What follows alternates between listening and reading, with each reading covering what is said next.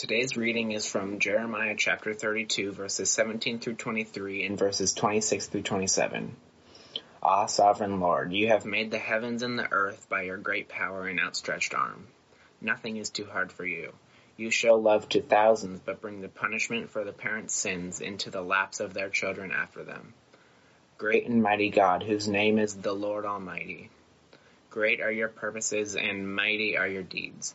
Your eyes are open to the ways of all mankind. You reward each person according to their conduct and as their deeds deserve. You performed signs and wonders in Egypt and have continued them to this day in Israel and among all mankind, and have gained the renown that is still yours. You brought your people Israel out of Egypt with signs and wonders, by a mighty hand and an outstretched arm, and with great terror. You gave them this land you had sworn to give their ancestors, a land flowing with milk and honey. They came in and took possession of it, but they did not obey you or follow your law. They did not do what you commanded them to do. So you brought all this disaster on them. Then the word of the Lord came to Jeremiah. I am the Lord, the God of all mankind. Is anything too hard for me?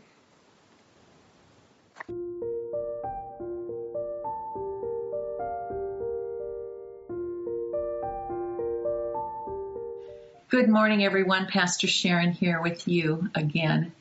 You know, it seems like it's been quite a while since Christmas and our Christmas Eve service. But before I start the sermon this morning, I just want to go back and say thank you. Thank you to each person who made that Christmas Eve event such a gift to each member of our church. For all the children, for the students, for the adults who helped tell the story of Jesus, thank you. You made the message of Christ's love evident to all who experienced it. So I'm thrilled, so proud of what we together did to share the good news of Jesus Christ. And now this morning, you know, we come to this time together, to our worship and to the Word, in a week of unprecedented events in our nation's capital. And I think it's fitting that today our attention is being drawn and focused in again on the sovereign love of God. You know, we've been shaken by the scenes of chaos and insurrection at the center of our nation's government. And some are asking the question, how could this happen? But I wonder, as Christians who understand the effects of sin and are realists about it, that we recognize the ugliness of sin at the root of our national horror. Pride and thirst for power, entitlement and white supremacy, lies and half-truths, posturing for personal and political gain, violence as a way to hold on to what we believe is ours. And perhaps the most dangerous and diabolical of all is the sin of using the name of Jesus to further hateful agendas. And before we point fingers too quickly, we too must confess that these sins can worm their way into our own hearts, into our own responses. I've heard from many of you in these last several days, and one of our members expressed her dismay this way. She says, "It is in times of turmoil that the faithful look to their church to speak truth in the midst of chaos, and today is no different. Let us do justice in this moment of injustice by clearly naming the sin and crying out to God in repentance and in need of healing." She further says, "Let the church speak truth unambiguously, that truth we are all desperately need to hear." I agree with her. I hear that same longing, and I confess I've been troubled, angry, unsettled. So as I come to this text and to this day of our worship together, I've wondered, how do I express this righteous anger as I hold fast to God's truth? We might ask, where is the love of God in all of this? How is God truly sovereign over all? But today I want us to look at the words of Jeremiah, who will again help us speak truth into our own situation, to remind us of the God that we serve and the purposes that he has for us as his people. You know, we're in a series now called All Shall Be Well. We're using these words from a 14th century woman of faith to center our own faith on the love of God. Julian of Norwich, she was a contemplative ancestor of faith, and she had a deep longing to know God fully and richly. And in the midst of her own time of chaos, both personally and in society, she writes. You know, it was her own illness, the Black Death pandemic in England, and even the manipulations of some patriarchal religious leaders where Julian heard from God, and she found a deep and settled peace in the love of God. So we come back to her writings again that frame this series that says, all shall be well, and all manner of thing shall be well. Today's text and theme remind us that God alone is the Almighty One, and amazingly, he expresses his power through love. But what exactly does this sovereign love look like? I'd like to take us through three movements as we consider this text from Jeremiah and our own current situation. First of all, defining God's sovereignty, then imagining God's sovereignty, and finally, relying on God's sovereignty, his sovereign love, as we see it expressed in Jeremiah's prayer. Let's begin by just defining God's sovereignty. What does it look like that God is sovereign? Well, I want to offer a list. Well, maybe let's start first with defining sovereignty. What does it mean? What does a dictionary say about sovereign? One dictionary puts it this way: the sovereign is the one who's on the throne, a royal being, one that exercises supreme authority within a limited sphere. Of course, we know when we talk about God's sovereignty, he exercises supreme authority in all spheres. In fact, one way we can describe the sovereignty of God is simply to say, God is in control. There are several aspects of this sovereignty and lists that help us kind of unpack and put some handles on what this actually means, the reality of God's sovereignty. So I'm going to offer some of them to you this morning. First of all, the word omnipotent. This means that God is all-powerful. He can do anything he wants. He is in complete control of all things. God is omnipotent. God's sovereignty is also seen in that he is omniscient, the word that means he is all-knowing. He knows the past. He knows the present. He knows the future.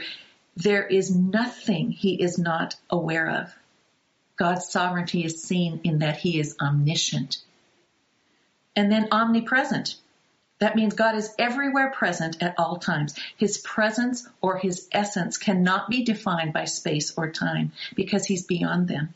He is present always.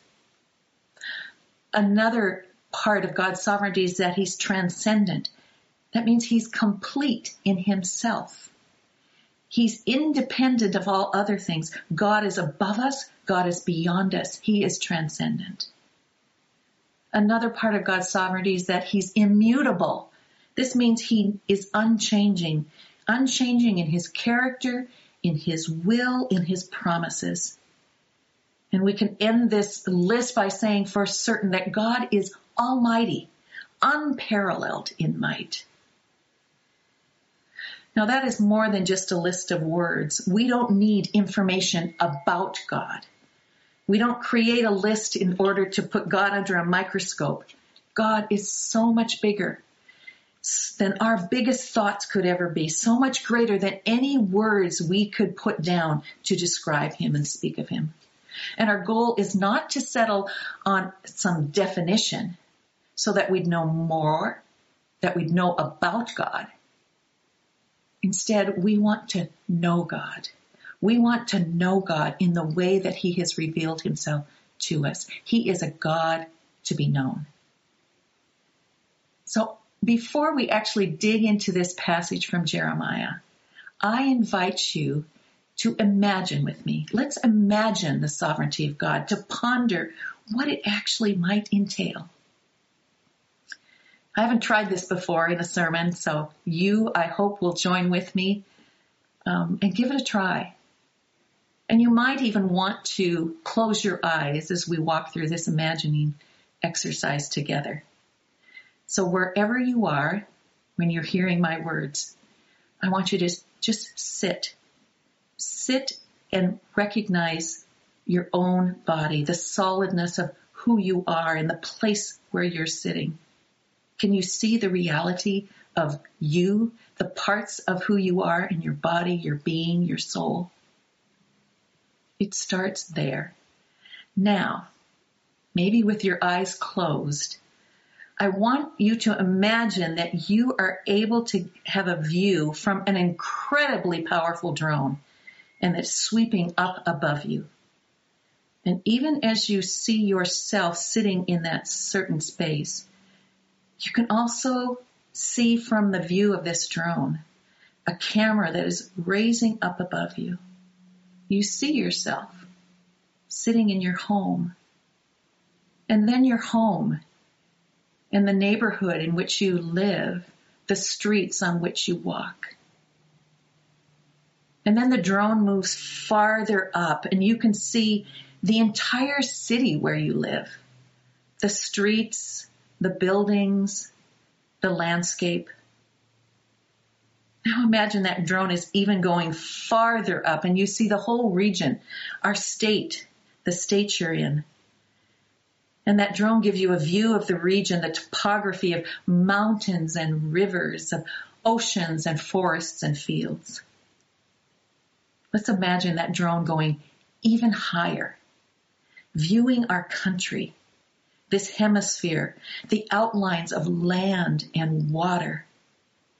And now this amazing drone moves above the atmosphere. And you see the world, the earth, as an astronaut might see it from space. This sphere, which is just one small part of our solar system. Go even higher and let the drone's camera show you the earth in a group of planets revolving around our sun. Scan even further and notice all the stars, the expanse of the universe. What an incredible imagination. And as you have imagined the wide expanse of the visible world, I want you to remember that every square inch of that space, every molecule, every atom in the journey from your body and your home to the galaxies above is held together and sustained by God himself. God is sovereign over all. Paul says it this way as he describes the supremacy and the sovereignty of Jesus Christ in Colossians. He says, "For in him, in Christ, all things were created, things in heaven and on earth, visible and invisible, whether thrones or powers or rulers or authorities. All things have been created through him and for him. He is before all things, and in him all things hold together." One seminary professor said it this way: God's sovereignty extends over the millions of the stars in the universe, over the fall of a sparrow, even over the exact count of the hairs of your head.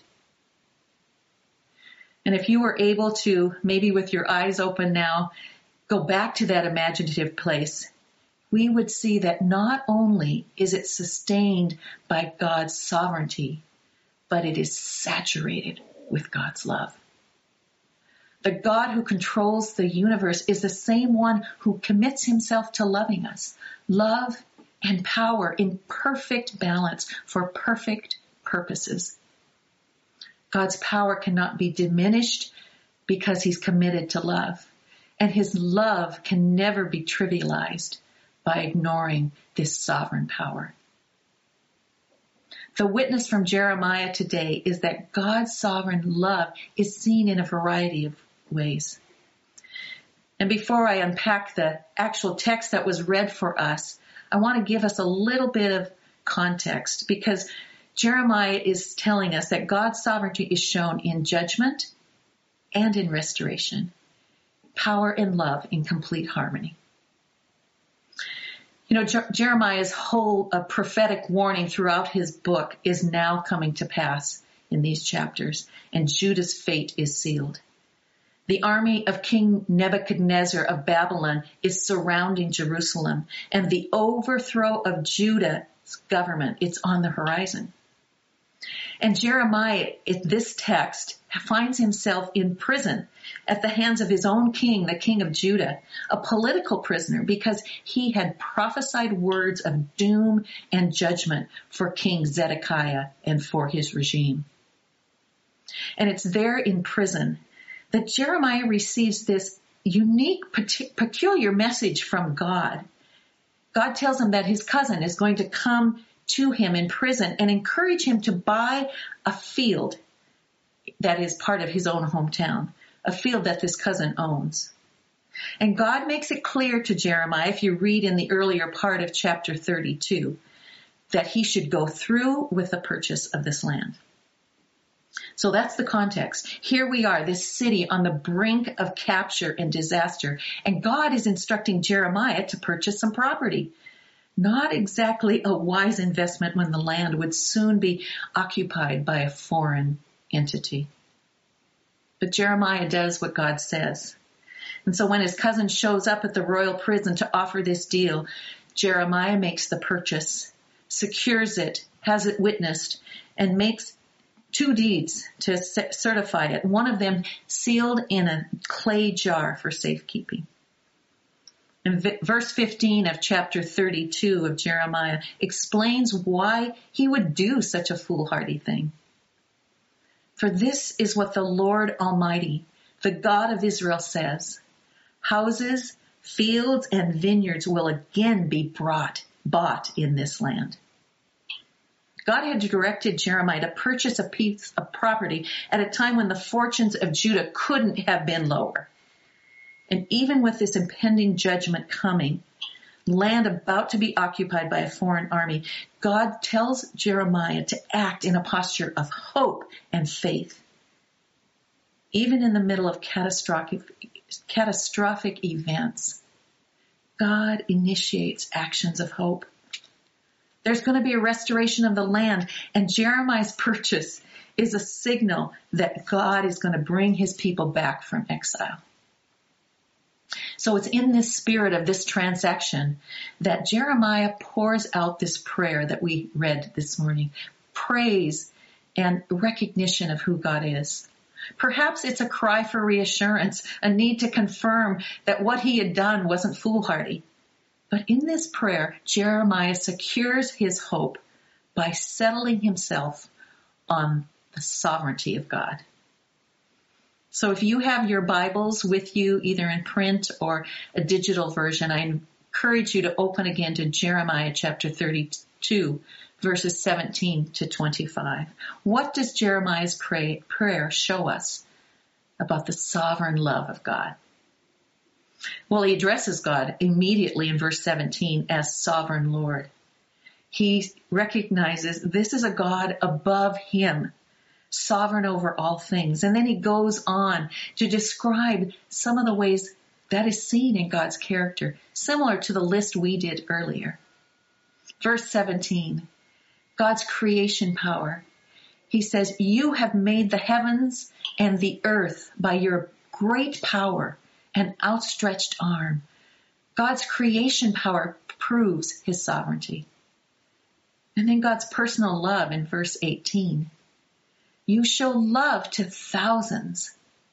But as the verse goes on, that love is also expressed in judgment.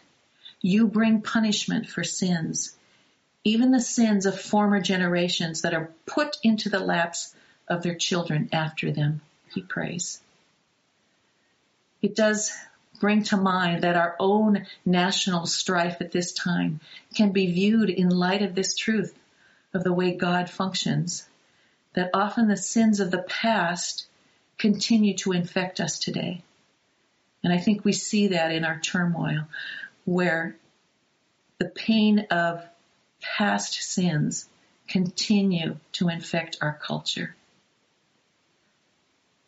Verse 18 goes on to say that this God who we praise and lean on is a great and mighty God. His name is the Lord Almighty. The greatness of his purposes, the greatness of his deeds are evident. He's all-knowing. That's the word omniscient we talked about earlier, because in verse 19 it says, your eyes are open to the ways of all mankind. And then in verses 20 to 23, we see that God is omnipotent. Again, we see his power over all things. Jeremiah prays it this way, you perform signs and wonders in Egypt and have continued them to this day. He remembers God's power, reviewing it in the pivotal narrative of Israel's deliverance from Egypt, in all the signs and wonders that were then and continue to this day. God's sovereignty is one. It leads him to judge the Jewish nation in Jeremiah's day, and at the same time points ahead to this promise, this undeserved blessing that's going to come for future generations. And once Jeremiah has reviewed and praised God for his sovereign character, he comes back to his own immediate situation. Here are these words in verses 24 and 25. See how the siege ramps are built up to take the city. Because of the sword, famine, and plague, the city will be given into the hands of the Babylonians who are attacking it. What you said has happened, as you now see, Jeremiah says to God.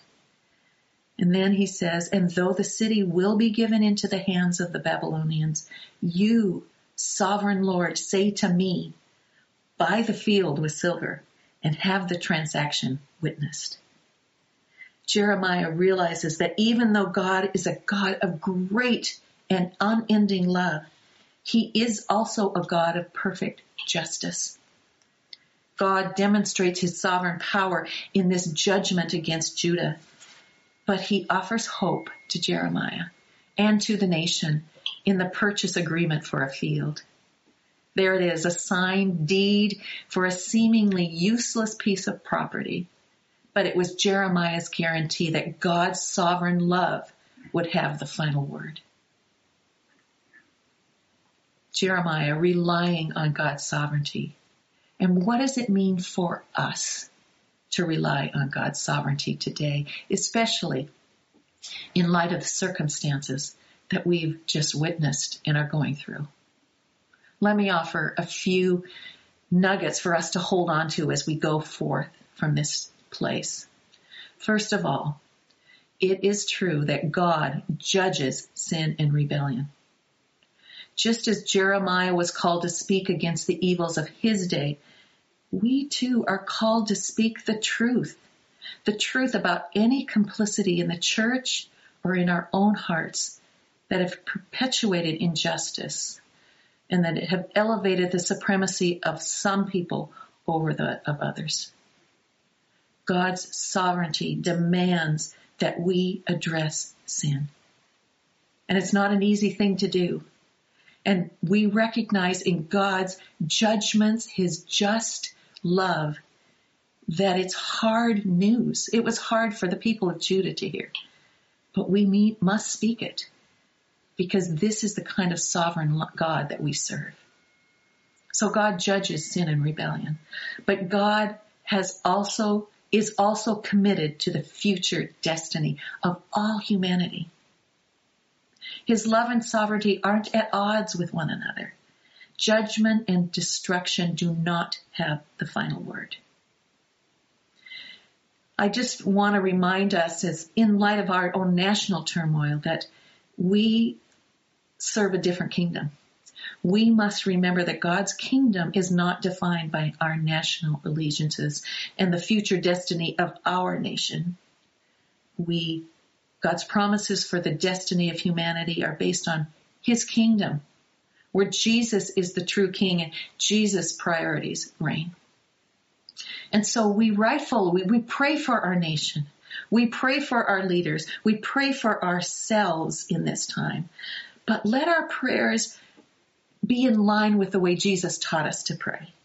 May your kingdom come. May your will be done on earth as it is in heaven. So God judges sin and rebellion, and God is committed to the future destiny of humanity. And finally, because God is sovereign and loves us, nothing will ever come into our lives that he has not either decreed or allowed. That's what it personally means that God is sovereign. It means that you and I can face whatever comes into our lives at a national level, at a community level, at a personal level, and take comfort in the fact that God is sovereign over it and that his love never ends. His power sustains and holds us together, even in these times. And so we don't need to draw back out of fear, even now. His love is everlasting, as we said last week. His character never changes. He will do everything in accordance with his sovereign love. Julian of Norwich, who wrote back in the early 1400s, says it this way: some of us believe that God is almighty and can do everything, and that he is all wise and may do everything, but that he is all love and will do everything, there we draw back. I encourage us, as we look at the sovereign love of God today, as we try to define it, imagine it, and then rely on it as Jeremiah did, that we would not draw back, that we would center our security, our hope, our future on the sovereign love of God, both today and into the future. This is my prayer for myself and for us as a church. God's love, his sovereign love, will hold us fast. You know, the richest expression, engagement of this sovereign love of God is seen in the sacrament of communion. And today, at the table, we will remember this. We will remember who we are and whose we are. We receive again the forgiveness of God for our own sins through the sacrifice Jesus has done on the cross. And in communion, we're nourished by spiritual food that confirms again that we are loved forever. Today, you're invited to participate in our drive-through communion that's going to be offered in the church parking lot right after this service, this online service. We also have some resources there to hand out to you for children and families, for adults, that'll hopefully provide some tools for you to keep your mind and your heart growing in God's love. But if you're unable to participate in the drive-through option, or you don't live in this area so you can't even do that, I invite you to stay on this streaming service after the announcements are done, after we close, because I will come back on and lead you through a time of the communion sacrament. We together need to remember who we are and settle ourselves in the sovereign love of God. Let me pray for us.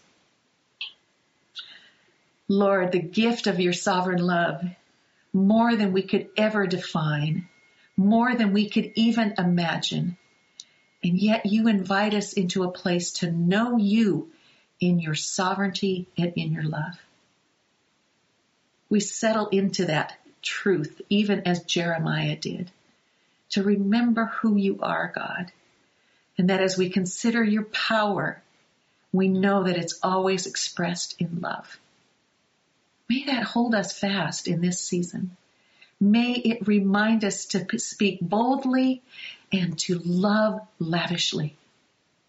For this is the kind of God you are. We pray it in the name of Jesus, our King. Amen. Go into this day and into this week secure in the sovereign love of God. May it hold you fast. May it guide your actions. In the name of God, amen.